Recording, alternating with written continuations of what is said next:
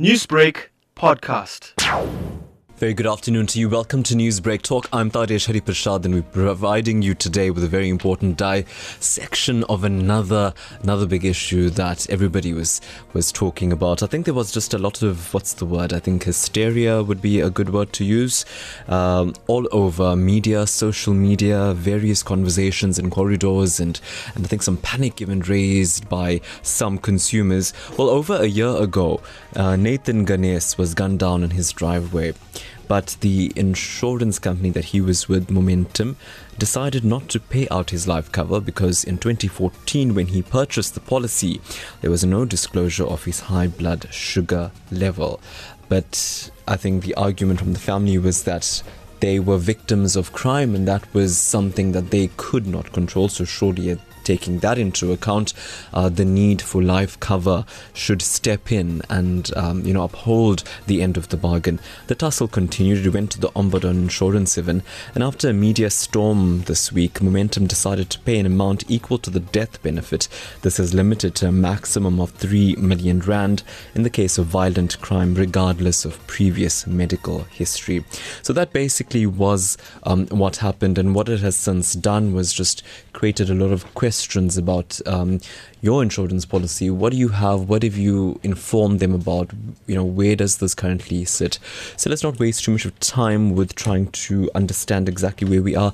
Let's get into some research that I've done on the topic today, and I think the most important one was hearing directly from Momentum themselves, and the discussion took on this particular trajectory where the company didn't pay out the insurance policy, as we've explained. CEO of insurance at Momentum Life, Johan Leroux, managed to make the time to speak to the SABC. According to Leroux, the insurer did not have the relevant information to determine the correct policy for Nathan Ganesh. However, the question that did remain at that stage was, is this not just another attempt of an insurer trying to not pay out a legitimate claim? And that was a question that Metsi van der Merwe put forward through to Johan Leroux. He's from Momentum Insurance Life. So I think from a Momentum perspective, we're obviously disappointed with the perception that we do not pay claims. In fact, I can categorically state that it is our intent. There's nothing worse for any claims assessor not to admit a claim. I can just say that. In this case, it was a really difficult situation, a very difficult decision for us to make. The family really are going through quite a traumatic time, and our empathy and condolences are certainly with them. But it does relate to a case of material non-disclosure when the client applied for insurance. And when we assessed the claim, even though the claim event was completely unrelated to a medical condition, we realized that the client didn't disclose fully his medical condition when he applied for the policy. And when we analysed the medical results, it became clear that we would not have issued the case. In other words, the policy should never have existed. Right. What is happening with the case now? Because I know it's been to the Ombudsman for insurance. Yeah. Just understand the Ombudsman is an independent body. Any client that feels that any insurer has not dealt with their claim appropriately can approach the Ombudsman. Momentum Life CEO, therefore, insurance, Johan Leroux. And I think subsequent to that conversation, of course, that conversation was just to identify and put into perspective Momentum's standpoint with regard to the initial response that was given to the Ganesh family. And this was the response that we got, post the decision to pay the family out. And this was the response again from CEO of Momentum Life Insurance, Johan Leroux. The principle of proper disclosure when a client takes a policy still stands. It is a very important principle, and we can't compromise that principle because it makes premiums unaffordable. So we did realize we need to find a solution for this specific issue, and that's why we designed a brand new, almost guarantee that we offer to clients, and by making this retrospectively applicable, we can now also make payment to Mrs. Ganesh. So that's basically what happened. So I think what we do here on Newsbreak Talk. We identify the issue, and from there we move on. We move on to how it affects you. What changes could you learn about this into your own life? So now our conversation moves away from momentum. I don't actually want to directly mention I think any insurance company right now. I want to go forward and talk to you about general insurance tips. The issue of disclosure has come out quite greatly. What is your responsibility as a consumer buying an insurance policy to disclose all vital information to the insurer on a sustained basis? Meaning, if you took out a policy in 2010, maybe at 2020, you would still need to update that policy now, even annually for that matter. So we want to talk about that, and we did make contact with Professor Dilip Garaj, and he managed to provide us with some sort of tips in terms of what to look at as we go about taking our conversation forward. It's something that you need to keep in mind as you go about listening to our conversation right now. Okay, Professor, let's go into it. And what are the disclosure requirements regarding your health when taking out insurance? Well, Taresh, I think firstly we must understand that a life policy is different to that of an investment policy that you would normally take out with an insurance company. In the case of a life policy, it is compulsory for you to disclose the status of your health. The kind of questions that they ask you are things like questions about your heart, your lungs, your kidney, your muscles, your joints, your ear, your nose, your throat, your eyes.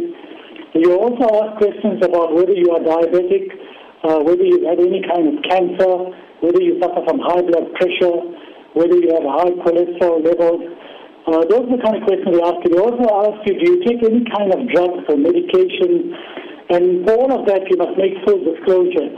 Further to that, they ask you questions about your habits. Do you smoke? Do you drink?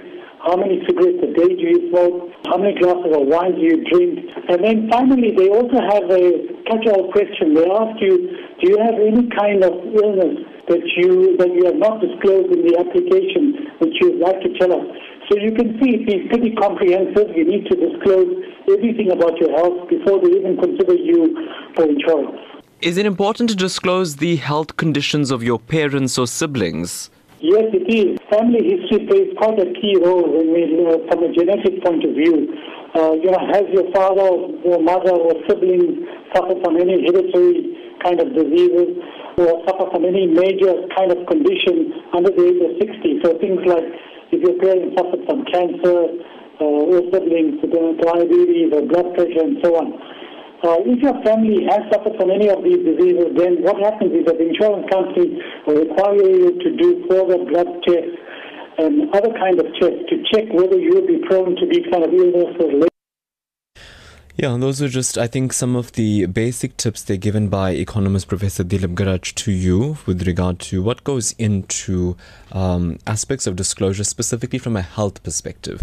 So let's take the conversation forward now and get more information on this very important topic today on Newsbreak Talk, and I'm very happy to be joined today in studio by Mr. Anwar Khan. He's of course an insurance expert and providing expert insurance advice and solutions. He tells me for the past 35 years, so I think we've got quite a chief expert joining us in studio today. Mr. Khan, thanks for your time. Thank you very much. And I mean, we've put it into perspective now in terms of what we're talking about. Let's get straight into it. And the issue of disclosure. I first want to ask this because I think what came through very strongly from media, from audiences, consumers, social media, was that while as a consumer, has the responsibility to provide full disclosure, my insurer needs to understand the nature of life, the fact that I could be gunned down, and that's got nothing to do with the fact that I picked up a muscle spasm disease over the years that I didn't disclose. Your thoughts on that balance? Okay, first of all, I think there should not be any, the panic Yeah. that people are panicking at the moment, and I think that's important to start there. So I think people should not panic and start to elapse their policies, and because a certain company did not do their duties and pay or whatever. But I think it's important for, like the professor mentioned earlier on, that disclosures, your material disclosures, it's so important, because our material disclosures are meaning with your health. Your health is vital, your health. Then your occupation. Then comes your smoking status. Then comes your education. And come to your occupation. Your occupation has got so many things. You could be a carpenter. You could be a motor mechanic. You can be an airline, a pilot. So these things have detriment effects in terms of an underwriter making decisions.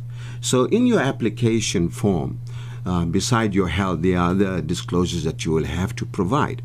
Underwriters are people that once they receive your application, now they got to look at it and see, after your application is given to them, they look into your application and see all the relevant questions have been answered accordingly. And if they require more information, they will actually request it. And that's why they request your lab test, your clinical advices, your advice records from your doctors. So we as brokers, I think we have to take time a little and explain to clients how important it is. Now, I think from this saga that has taken place, it's going to open the eyes of many policyholders. I think, and while that disclosure is so important in terms of fully putting it through, going through all those tests, and we even went through a list there with Professor Garage, the question is, say over the years, something changes. Maybe 5 years ago you didn't smoke when you took that policy and everything is great now. 5 years later, maybe you've become a chain smoker based on whatever condition. And I'd imagine, and I'm preempting this on the consumer's part, but from market research, we've done constantly, a consumer would be a bit scared to come forward and disclose that, because that's going to mean I've got to pay a bit more on the premium. And as a result, it leaves, I think, both parties now in a precarious position. That's correct. So let's look at it. How would you want your contract to be? Because remember, the benefits that you have got there is twofold to your benefits. You must remember your benefits are based on that. One is that when you pass away, your benefit on the death benefit was going to be paid to your family. That is not going to it's going to help them out. Yeah. It is in layman term. And the other thing is, the other benefits are going to be whereby you might have a heart attack, you might have a stroke, you might get cancer. So the course that we look at from any applicant is that if there's any change taking place in your life, like you started smoking, like you mentioned, please call your broker in and say, listen, I started smoking. Would you like to record this in? Will it make an effect into my premiums? I would suggest that it's better make a change in your premium than having a non-disclosure at the end of the day. I want to ask, though, about... surely insurance, specifically life covers, have the capacity there for dreaded disease, which then means that if you acquire something over the years, you have is there a built-in mechanism for that, to cover you should you pick up something that isn't necessarily disclosed or picked up on the policy? Okay, good question. Now, insurance companies work like this. When you make an application, up till the time of the application, okay, all your material disclosures in terms of your health and your occupation has to be declared. Has to be declared up to that time. Anything after that, so if you get cancer after that, you get stroke after that, it's got no concern. There the insurance company was only concerned about at the time of the application, and if the contract was issued, did you disclose that to us? That is the vital thing. After that, it's not a problem. They're not going to really worry you. But like you said about smoking, that's a common thing today. Sometimes what happens, you might have a non-smoker, he applied for his contract and he's got it issued as a non-smoker because there is a premium difference there. Right? Now he started to smoke. you know, and that is going to make a concern now. So it is important for you to get hold of your call. You know, and I think we've been spending this great deal of time talking about health because it is a major thing.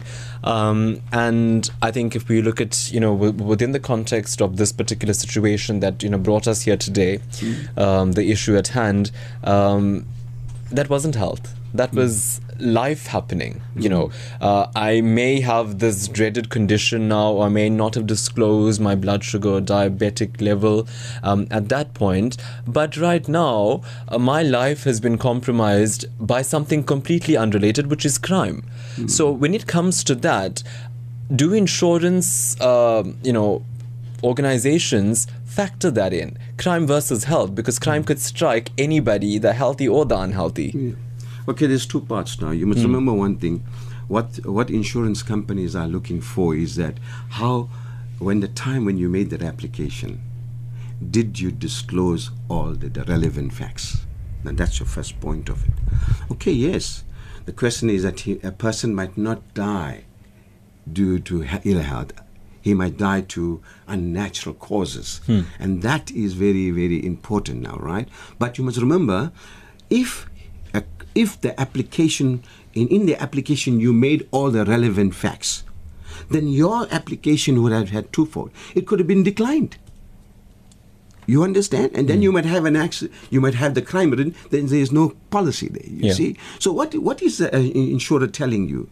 See, at the time, you did not give us all the information. So if you did give us the information, we would have made informed decisions, okay? Or we could have loaded the policy. You could have paid a higher premium, okay? So they have a little bit leeway in that condition. But yes, he died of unnatural causes. We understand that. You see, so there are maybe insurance companies might not look at that and say that it's fine, you know, he didn't die due to it's an unnatural situation, we can pay you. But we're looking at inverted commas. When you made the application, the underwriter at that time would have said to the broker or the client, listen, unfortunately, your case cannot go through. This applicant cannot go through. Oh, you're going to be loaded at 100% rate.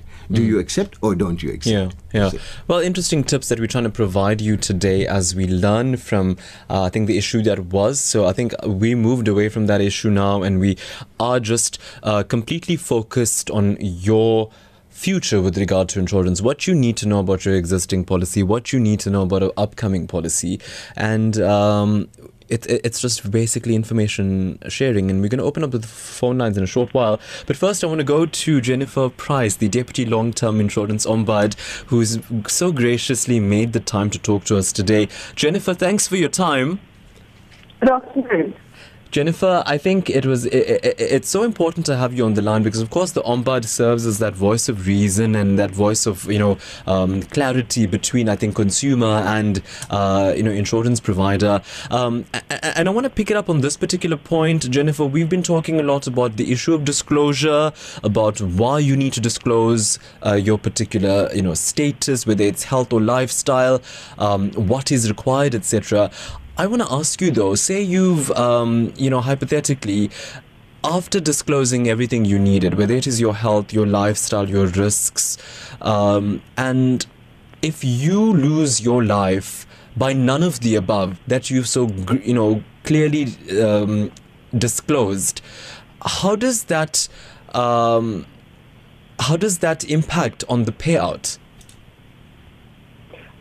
You're breaking up, but I think you're asking if you've disclosed everything at application stage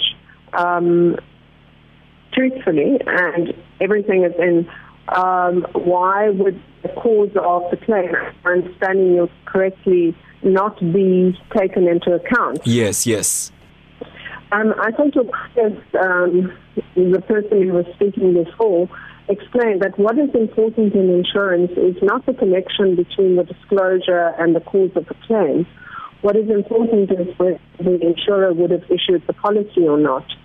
So in a particular situation, if the insurer would not have issued the policy at all, there would never have been a contract, you wouldn't have had cover. So that is what one has to look at, whether the non-disclosed information, if one takes it into account now, whether the insurer would in the first place have contracted with you. The state of the law is that if somebody non-discloses material information, and it has to be material, the insurer can repudiate. But in the Office of the Ombudsman for Long-Term Insurance, we apply our fairness jurisdiction, and we say to the insurer, you have to reconstruct the policy. So you have to look at what you would have done had you known all this information. Would you actually have issued a policy, and would you have loaded the policy? And if the insurer says, yes, we would have loaded the policy, then you say, do that now at claim stage. But if the insurer says, you would never have issued the policy, we would have asked for a delay, because that is what insurers sometimes do, from an underwriting perspective, then we cannot ask them to pay the claim, because they would never have issued the policy. Yeah. Jennifer, on that note, and like you've joined us now, and I think when I started off the broadcast, I said I really wanted to be an absolute, information sharing session in terms of what goes into deciding and creating a policy, what goes into deciding an actual payout. So I think my question to you is going to be very simple at all points, and I want to ask you now, what criteria could be used then to not grant a particular cover, or to grant a particular cover at a higher cost or a particular cost? Well, the insurer assesses the risk, and they use criteria that they are given by the reinsurers, often in that assessment. And if they look at the disclosures that are made, they look at health, they look at habits, they look at where you work, they obviously look at the amount of cover that you want. And then they decide based on that what the premium is going to be, whether they will offer you cover at all, whether they need more information, so for instance send you for further medical tests, etc. And then they decide whether they will grant you cover. If they make you an offer in the form of a quote, or at least it's an invitation for you to make an offer and say, yes, I want this cover. And then once they receive that application form with all that information, they then accept the policy, or sometimes they will actually make you a counter offer if more information comes about. Yeah. And up to that point when the policy has commenced, up to that stage, you have a duty of disclosure, and it's very important for your listeners to know that until the policy has actually commenced, that duty of disclosure continues. After the policy has commenced, the duty stops, except maybe things like smoking that you have to tell them about. But that is how the insurer assesses it. So when we get a non-disclosure case in our office, and we have to look at the non-disclosure, we ask ourselves in the first instance, was this non-disclosure? And the test that you applied to see whether it was material non-disclosure is you ask ourselves, would a reasonable, prudent person have disclosed this information? Yeah. I think we'll pause it at that point. Jennifer, the Deputy Long-Term Insurance Ombudsman, joining us on the line. Stay with us. I think the conversation is going to get a bit more tangible as we take input from you. So it's your turn now to call us. It's 089-310-8789. Remember, we are dissecting various long-term insurance issues. You can bring in the short-term as well, because we do want this to be an information sharing session. We want to ask and address whatever you'd like to. Try our best to get you some answers and some tips if in terms of disclosure, in terms of, I think, even holding your insurer to account, maintaining that constant link with them so that no matter what is thrown your way, you're always prepared for it. So call us 089-310-8789. When my home wasn't safe, I found a family here. I found the courage to go from the street to the stage, a chance to shine. Once, I didn't even have food to eat, but here, I am truly nourished and nurtured. For us, Girls and Boys Town is not just another shelter. Here, we are given hope when we need it most. We are given the power to make our dreams possible. Help us youth leave a legacy we can all be proud of by supporting us at girlsandboystown.org.za. This is an SABC Foundation-supported initiative. Join the party on Top Billing this Sunday night at 8 as choreographer Takis Maswangani introduces her baby daughter Sana and launches a sizzling new swimwear range. We take a pastry masterclass with world-renowned chef Kareem Borji and reveal who's got the look that rules them all at the SA Style Awards. That's Top Billing, Sunday night at 8. Repeat Tuesday at 3:30 on SABC3. The views and opinions expressed on Newsbreak Talk do not represent those of SABC News or Lotus FM. I also have a very important request. It's very important and I really want you to adhere to this, okay? Please do not mention any insurance provider. We're not dealing specifically with brands, companies and what you've gone through in terms of naming them, because ultimately we don't have those companies here to respond and provide them the chance to respond to what you're saying. Go ahead and speak about your issue in detail, but please do not mention any names. If I could just get that assurance from you. To the phone lines we go. Selvin on the line. Hello, Selvin.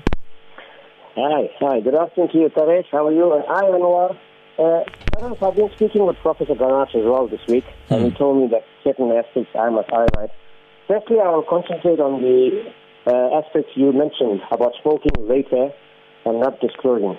However, just to confirm there, if that was caused through smoking and you didn't disclose it, then there's an issue. For instance, if you are a non-smoker at the time of taking it and you subsequently took up smoking and smoking caused your death. The other issue is Johan from Momentum, the CEO, he spoke about, had they known about the diabetes, they would not have given the policy. I've been, as you know, in the industry for 33 years. There were cases where people were diabetic, and in view of the advanced technology in modern medicine, people can now live a long life by treating themselves. So I have insurance companies that have given my clients policies, even though they were diabetic, depending on the stage of the diabetes, like stage 1, stage 2. If it's not too serious, then one cannot deprive the customer. The last one was the habits questionnaire spoken about by the lady from the Ombuds. There was a case currently where a lady's husband, who is now late, was requested to supply the habits questionnaire in view of his alcohol consumption. And he did not submit the habits questionnaire and subsequently passed on. Now, legally and technically, the policy was not accepted. So when he predeceased her, the insurance company didn't pay. Their point was, but no one asked for the habits questionnaire. The broker was not around. So what I'm saying is, habits questionnaire doesn't necessarily mean a good habit. We're talking about your negative habits, smoking and drinking. And then I want to give in my personal input. Always the people who are listening in of South Africa, ensure that your advisor stands by you when a claim arises. Please ensure a neat questionnaire is done. The advisor does a record of advice and shows you his SSP number so that when you have a claim, you're dealing with an authorized service provider. If you deal with someone irregular and unauthorized, you cannot claim later. That point I must emphasize. That is the other important issue is, never ever let an advisor to make you sign a blank form. Because you can fill in the wrong things there and you are the victim. Okay. All application forms must be fully. The last point I want to make, this is very important. There was a lady whose husband died. His medical aid and the insurance was in the same company. When he died, they refused to pay. But she told the insurance company, but you have my medical aid. You knew my husband's medical history. Their argument was, sorry, although we own the medical aid industry, that company, your deal was with the insurance sector, and that claim was repudiated. So basically, I'm going to give the adults a chance. I don't know if it's brought up most of the issues as well. The underwriting. People must always remember, underwriting is done 2 times. One time at the time of taking the policy, and the other is when a claim arises. Yeah. Selvin, I'm going to leave it there with you, Selvin. I think you've given me enough to take the conversation forward with. Selvin, thanks very much for the call. We really appreciate your input. Mr. Pillay is on the line. Hello, Mr. Pillay. Hello. Good day, sir, to you guys. Just a quick question. I've taken out a dreaded disease on an insurance company in the year 2000. And in the dreaded disease, I've been diagnosed with chronic kidney failure, and I'm third stage.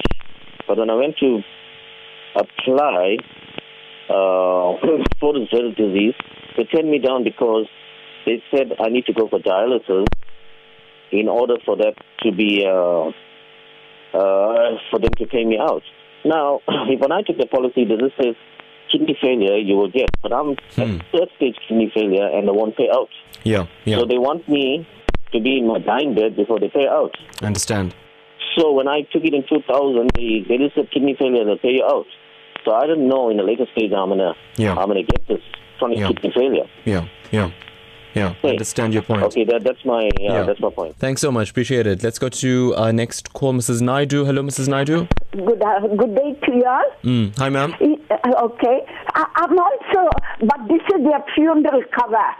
Okay. Can I go through? Sure. I had the first one. You told I mustn't mention the name. Yeah, it's a big company. It was. I took a joint policy, my husband and I. When my husband passed away, they told me that I haven't got a policy. They declined me. Then I went to another one. So I took there while after my husband. Then I paid quite long, and our money was going through the bank, and now when the FAFSA card came, I don't know my age, I just forgot 1 month.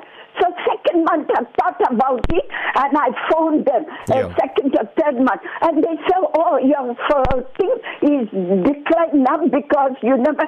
I said, see, I made a mistake because I was in the bank, and when the FAFSA card came, I didn't know that I must go and pay. But you all didn't even phone me, and you can't just decline me like that. Yeah. And then after that, I had no policy. Now I'm going to Chatsworth to pay so much of money. Is that right? Shem, I understand the point there. Thanks so much, ma'am. We're going to talk about the issue of lapsing policies as well. Thank you for bringing that to our attention. Anonymous is on the line. Hello, Anonymous.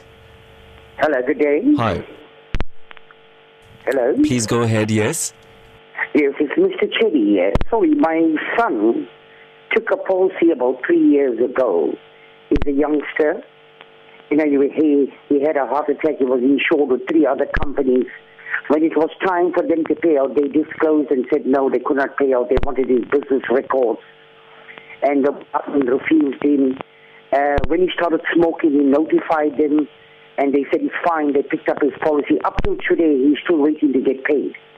Because of them wanting his business records. Yes, they gave him everything. His business report, the tax report, the brokers had, everything up to date. When he started smoking, the policy went up. Yeah. But 3 of the major insurance companies did not pay him because he went to a heart attack where they fitted him with a pacemaker. Yeah. And it went to the Bartmans, and Bartmans refused it. So what do we do from here now? Yeah. Because he's still paying for Discovery Medical Health. Okay, how old is your son? Now he's 24. It happened at 21. He didn't have no sickness at all. He's a fit guy. Okay, we'll try and discuss that and try and get some comment. I'll remind you again, please do not mention any, brands of insurance products on air. Basil is from Port Shepstone. Hello, Basil. Hello, boss. The problem is I had a life insurance.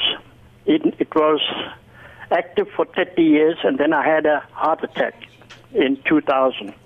They paid me out a certain sum, and then they said they will pay the premiums, okay? And the policy at that time, the value was 300,000. But they said they will pay the premiums. But the value of the policy up till today is still 300,000. I cannot understand. If they were going to pay the premiums, the policy should have grown every year. Are you with me, boss? Yeah, I understand your question. Yeah, okay. Well, Basil, thanks for that. We're going to dissect that in a short while. So there you go, lots coming through. We're going to go to the phone lines again in a short while, but I want to take some of these concerns through to our experts currently, and let's check in quickly with Jennifer Price, the Deputy Long-Term Insurance Ombud, who's just giving us some general information with regard to insurance before we dissect it further with Anwar Khan, the insurance expert, joining us in studio. Jennifer, I think quite a lot there. I wonder how much of it you've heard. I think I want to ask you a general question and not necessarily dissect each one with you based on the connection issue that we've had a little bit. But I want to ask you, in terms of maintaining a communication link with your insurance, because what's come through, and I'm just paraphrasing a lot of these issues before I dissect them in detail, is I wasn't aware of this and I wasn't told about this and I disclosed this, but then I wasn't told that this was what was needed or not needed. I get the sense that a lot of people are not on the same page with their brokers or insurance providers.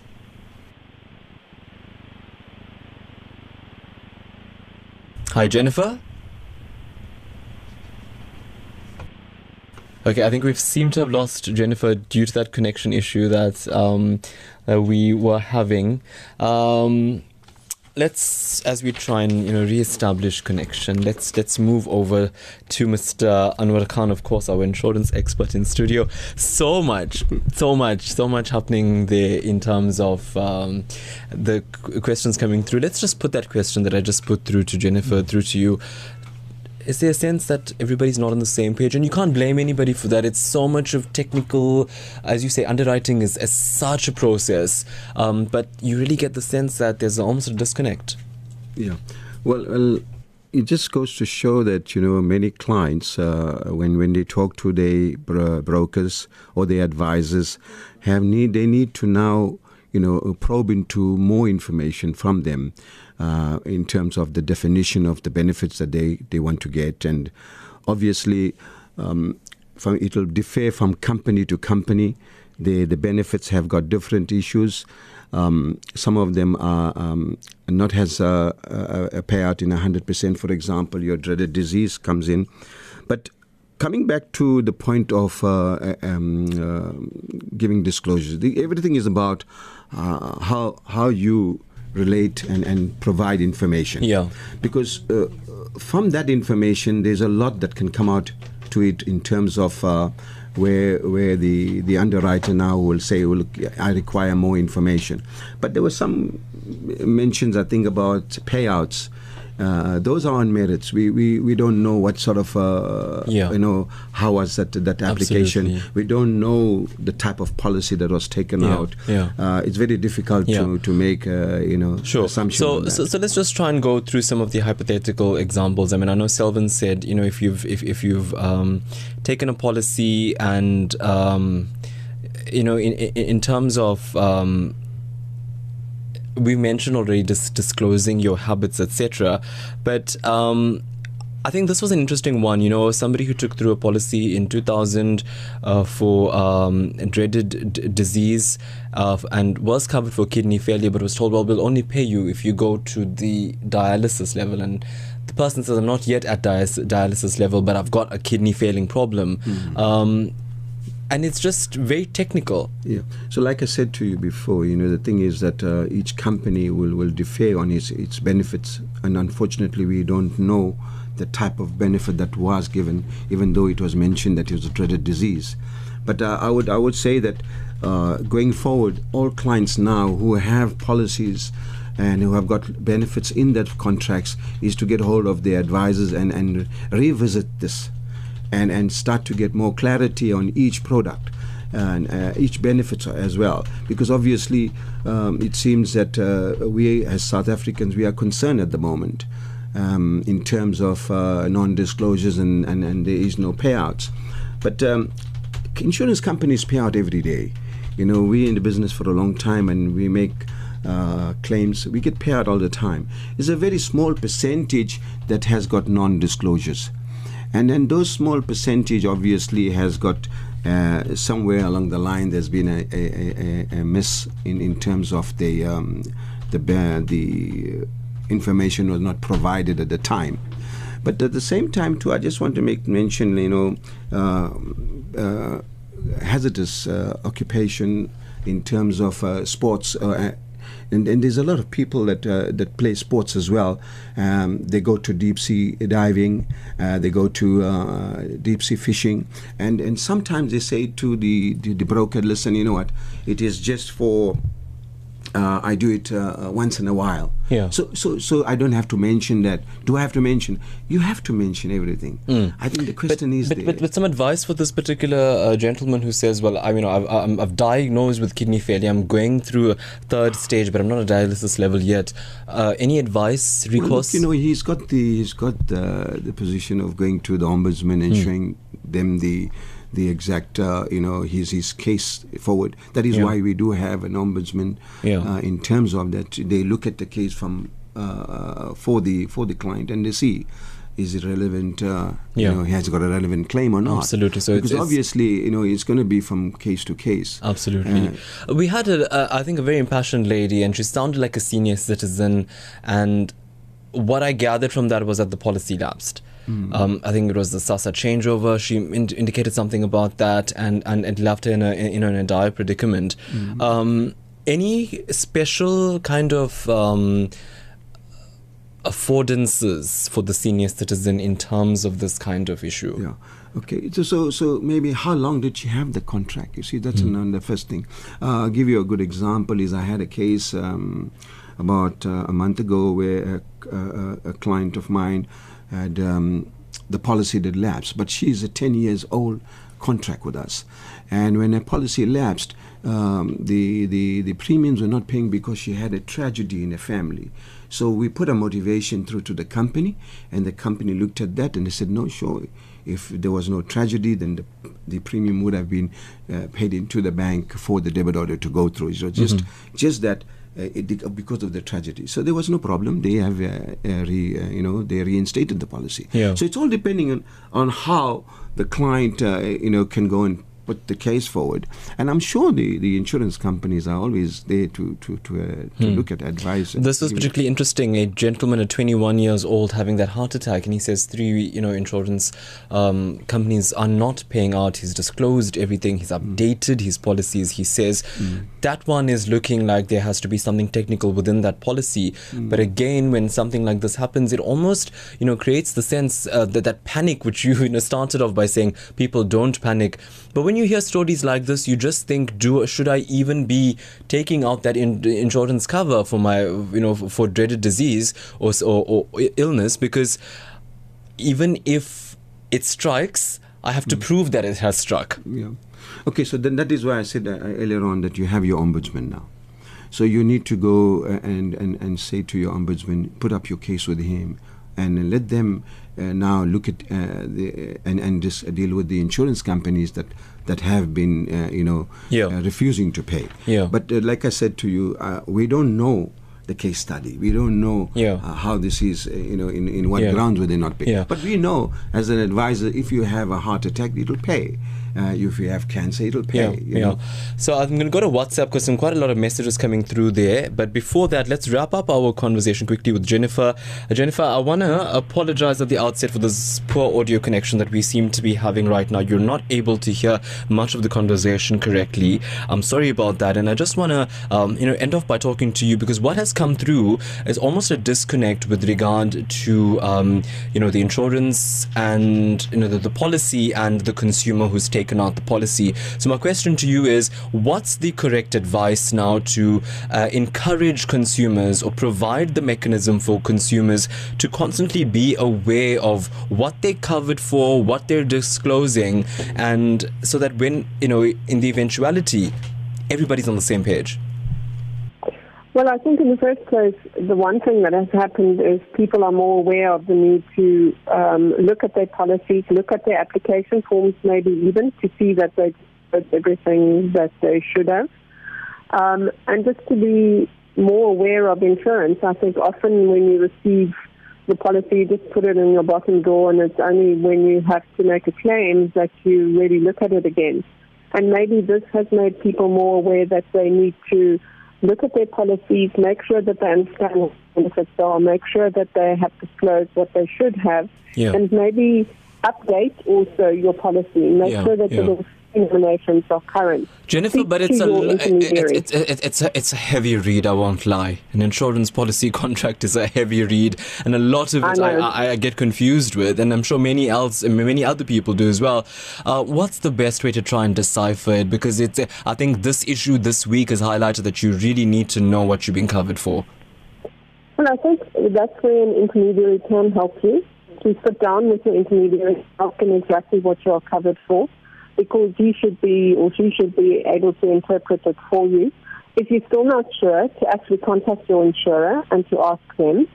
If you've purchased the policy directly, then you need to contact the insurer and just make absolutely sure that you know what you are covered for, because otherwise it's going to be a disappointment when you claim. I heard the discussion about the baby benefits. Make sure that you actually understand what it is that is covered in that policy. Often it's very specific conditions. It's not all dread diseases as we think about them. So to avoid disappointment in the future, you need to, despite the heavy read, and they're not easy reads, just to check on that kind of information. And let's talk about the service that you actually provide there, Jennifer, at the Ombuds. I mean, we got some queries here, and you didn't listen to it, but we've got the likes of a gentleman saying, I took out a dreaded disease cover in 2000 for kidney failure. I disclosed everything. I did get the kidney failure. I'm not on dialysis, but my insurance is telling me now that it'll only pay out if I am on dialysis. And we have another situation where a gentleman was 21 years old. I think he's 24 now, and he took out a policy at 21, disclosed everything, constantly updated it, had a heart attack, and now the insurance policies are not paying out. So it seems as if a lot of people, have issues with regard to what's being paid out and what's not going to be paid out. How to contact the Ombud and ensure that there's a great deal of consultation and support with regard to getting to the bottom of these kinds of concerns? Well, once you've complained to your insurer, and if you're not happy with the response from your insurer, then you're free to contact the Ombudsman. It's a free service, and they can contact us by email, or they can go on our website, which is www.ombud.co.za, and they'll have all our contact details there, or they can phone us and talk to us. And then what happens is they submit a complaint. We send it off to the insurer, we wait for the response, and then we, in the first instance, try to solve it by trying to resolve it through a settlement. If that doesn't work, then we make a determination. If the determination goes against the insurers, they are bound by our decisions. Go against the complainant, they're not bound. They can go to court, or they can appeal the decision. And if they are successful in applying for leave to appeal, we get an outside retired judge, to look at the case. All of this is free, and we bring an unbiased eye to the complaint, and we will investigate exactly what has happened, why the claim has been paid. And even if in the end the person's claim is not paid, at least they will have the of knowing somebody independent with this case. Yeah. Jennifer, we'll leave it there with you. Jennifer Price, the Deputy Long-Term Insurance Ombud, there talking to us about several issues. www.ombuds.co.za should you wish to get more information on how to go about setting up a consult there with the Ombud to take these concerns forward. I'm going to go to WhatsApp now, and we are going to be dissecting some questions that have come through on WhatsApp. I'm anonymous, and why is it that dread disease claim that a client will receive payment for dread disease like liver failure? He can be lying on a deathbed. There's so much of red tape. Even if medical aid approves a liver transplant, the client recovers due to spiritual help and doctor's treatment, yet does not undergo a liver. Why is the claim declined? I think the issue points to red tape there, doesn't it, Mr. Khan? And I think when you look at a situation like that, it's very much in line with the likes of the issue with the gentleman who called through with the kidney disease. Your advice in terms of that? Well, like I said, each case has been, it has to have its own way of merit and to look at. And I think they have to refer it to the Ombudsman. And like Jennifer mentioned, that there is so many ways of going through the process. And obviously, cases like these have to come forward and send to the Ombudsman. Obviously, it seems to me like they have not even spoken to the Ombudsman, because if they did so, then obviously that case would have been taken some different directions, obviously. But like I said, why would you not want to go forward? If the insurance company is not paying you, then you must go forward. There is a law that says that you can go to the Ombudsman. I think when we look at the issue of insurance, it's lifestyle based, and if you look at the issue of actually making a claim, that's also based on lifestyle. If you've been struck by disability, you've been struck by disease, it's incredibly challenging to go in and out and get documents and put it through. Your thoughts on the process of trying to put a claim through? It's quite a lot of red tape that many people either don't have too much of acumen for, or the physical capacity to do it because they're lying in a hospital bed. Okay, that's why you have your broker, and then you can get in touch with your broker. One of the family members can get in touch with him and say, look, please assist in this case. And obviously he will take it. He will do the claim form for you. He would be able to send it to the company that is involved, and on their behalf, he would be able to motivate and talk about the case. And obviously he will be able to tell them more, because there's so many different benefits that are involved in it. With claims today, with dreaded disease, there are over 63 different types of claims that you can get. And if you're looking at dreaded disease particularly, there is a whole lots of illnesses that goes with it. But there's 4 major things that you look at: your heart attack, your stroke, your cancer, and your paralyses, and your open heart surgeries. Those are the big 4, they call it. Sure. So I think moving on then, notwithstanding disclosure, insurance companies normally send the applicant a mandatory blood sugar and cotinine test before issuing a policy. So any existing conditions should have been picked up. The onus is upon the insurer to accept, amend terms and conditions, or deny acceptance of the policy. Studies have proven that quitting smoking returns lung function to normal after a certain period. Why doesn't the insurer lower premiums, but you are expected to notify the broker if you take up smoking thereafter in order to load the policy? Yeah, I think that's like the petrol price.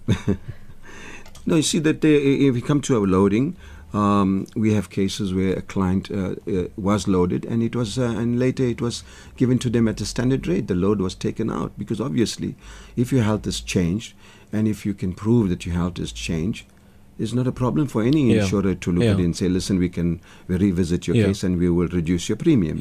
Here's a question. I'm from Joburg. I signed up for my insurance policy at the age of 28.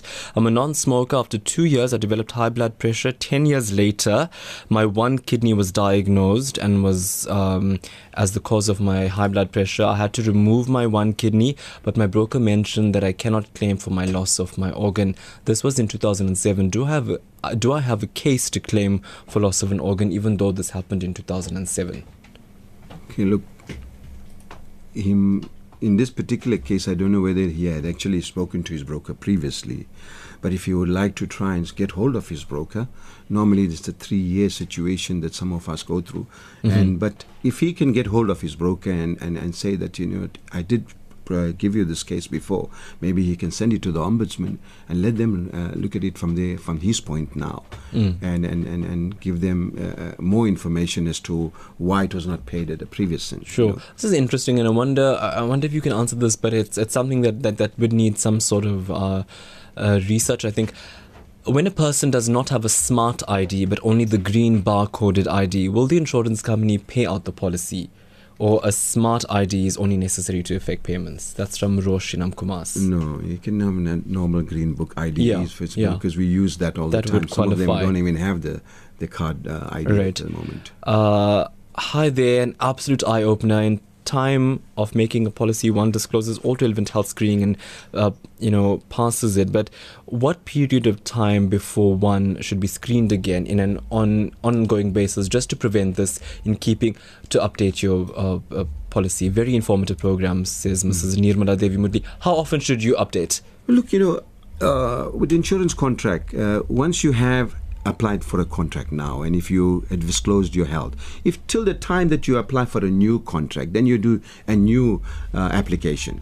So up till that time, there is not a big problem for you to worry about, as long as you disclosed all the relevant information that was requested. Yeah, it's simple as that. Yeah, so when you do a new application, you're free. But if your broker is seeing you on a year-to-year basis, which is normal, and many of us, I think, clients must get used to the idea of contacting the broker on a year-to-year. Like, how are you going to see your doctor? Year-to-year, I'm going to do a normal checkup. Suppose you speak to your broker, because the broker is very busy at times. Yeah. And then he might not see you, on a year-to-year. This is a very sad text that came through. A consultant said to a friend of mine, don't worry to say all his medical conditions, put everything is okay, just to get the sale. That is fraudulent. Completely wrong. Yeah. That's completely wrong. I think a final one then. Please explain life and dreaded disease insurance. Is there a time frame in terms of dreaded cover? Suppose the cover is until 2019. What happens to the amount paid over the years and no claim? Is the premium paid refundable? From Shayna. No, not that I know of. But the thing is, did the client take out a term cover? And I haven't seen a term cover on those dreaded disease. Yeah. I think a very quick one now. Why did the insurance company look at blood results? And this tells me they were looking for reasons not to pay. If they knew about the non-disclosure prior, why did they not advise the insured of cancel the policy? Why is blood results so important? Because blood results are very important. It actually gives us lots of information to the underwriter. Yeah. You see, so through bloods today, they can pick up your heart problems, they can pick up your sugar problem, your high blood pressure. Yeah. But I think if you were gunned down, why would there be this pressure to get the blood results? Surely, one can ascertain that was cause of death. Yeah. Like or I said, is it a documentation? On merits. Unfortunately, we wouldn't be able to answer that. Well, Mr. Anwar Khan, thanks so much for the information you brought through. Really appreciate it. Thank you very much. So this broadcast came your way courtesy of the team, executive producer Salma Patel and Rachel Vadi. Back between 1 and 2 tomorrow. From me, Taresh. Hey, have an awesome day. Newsbreak, Lotus FM, powered by SABC News.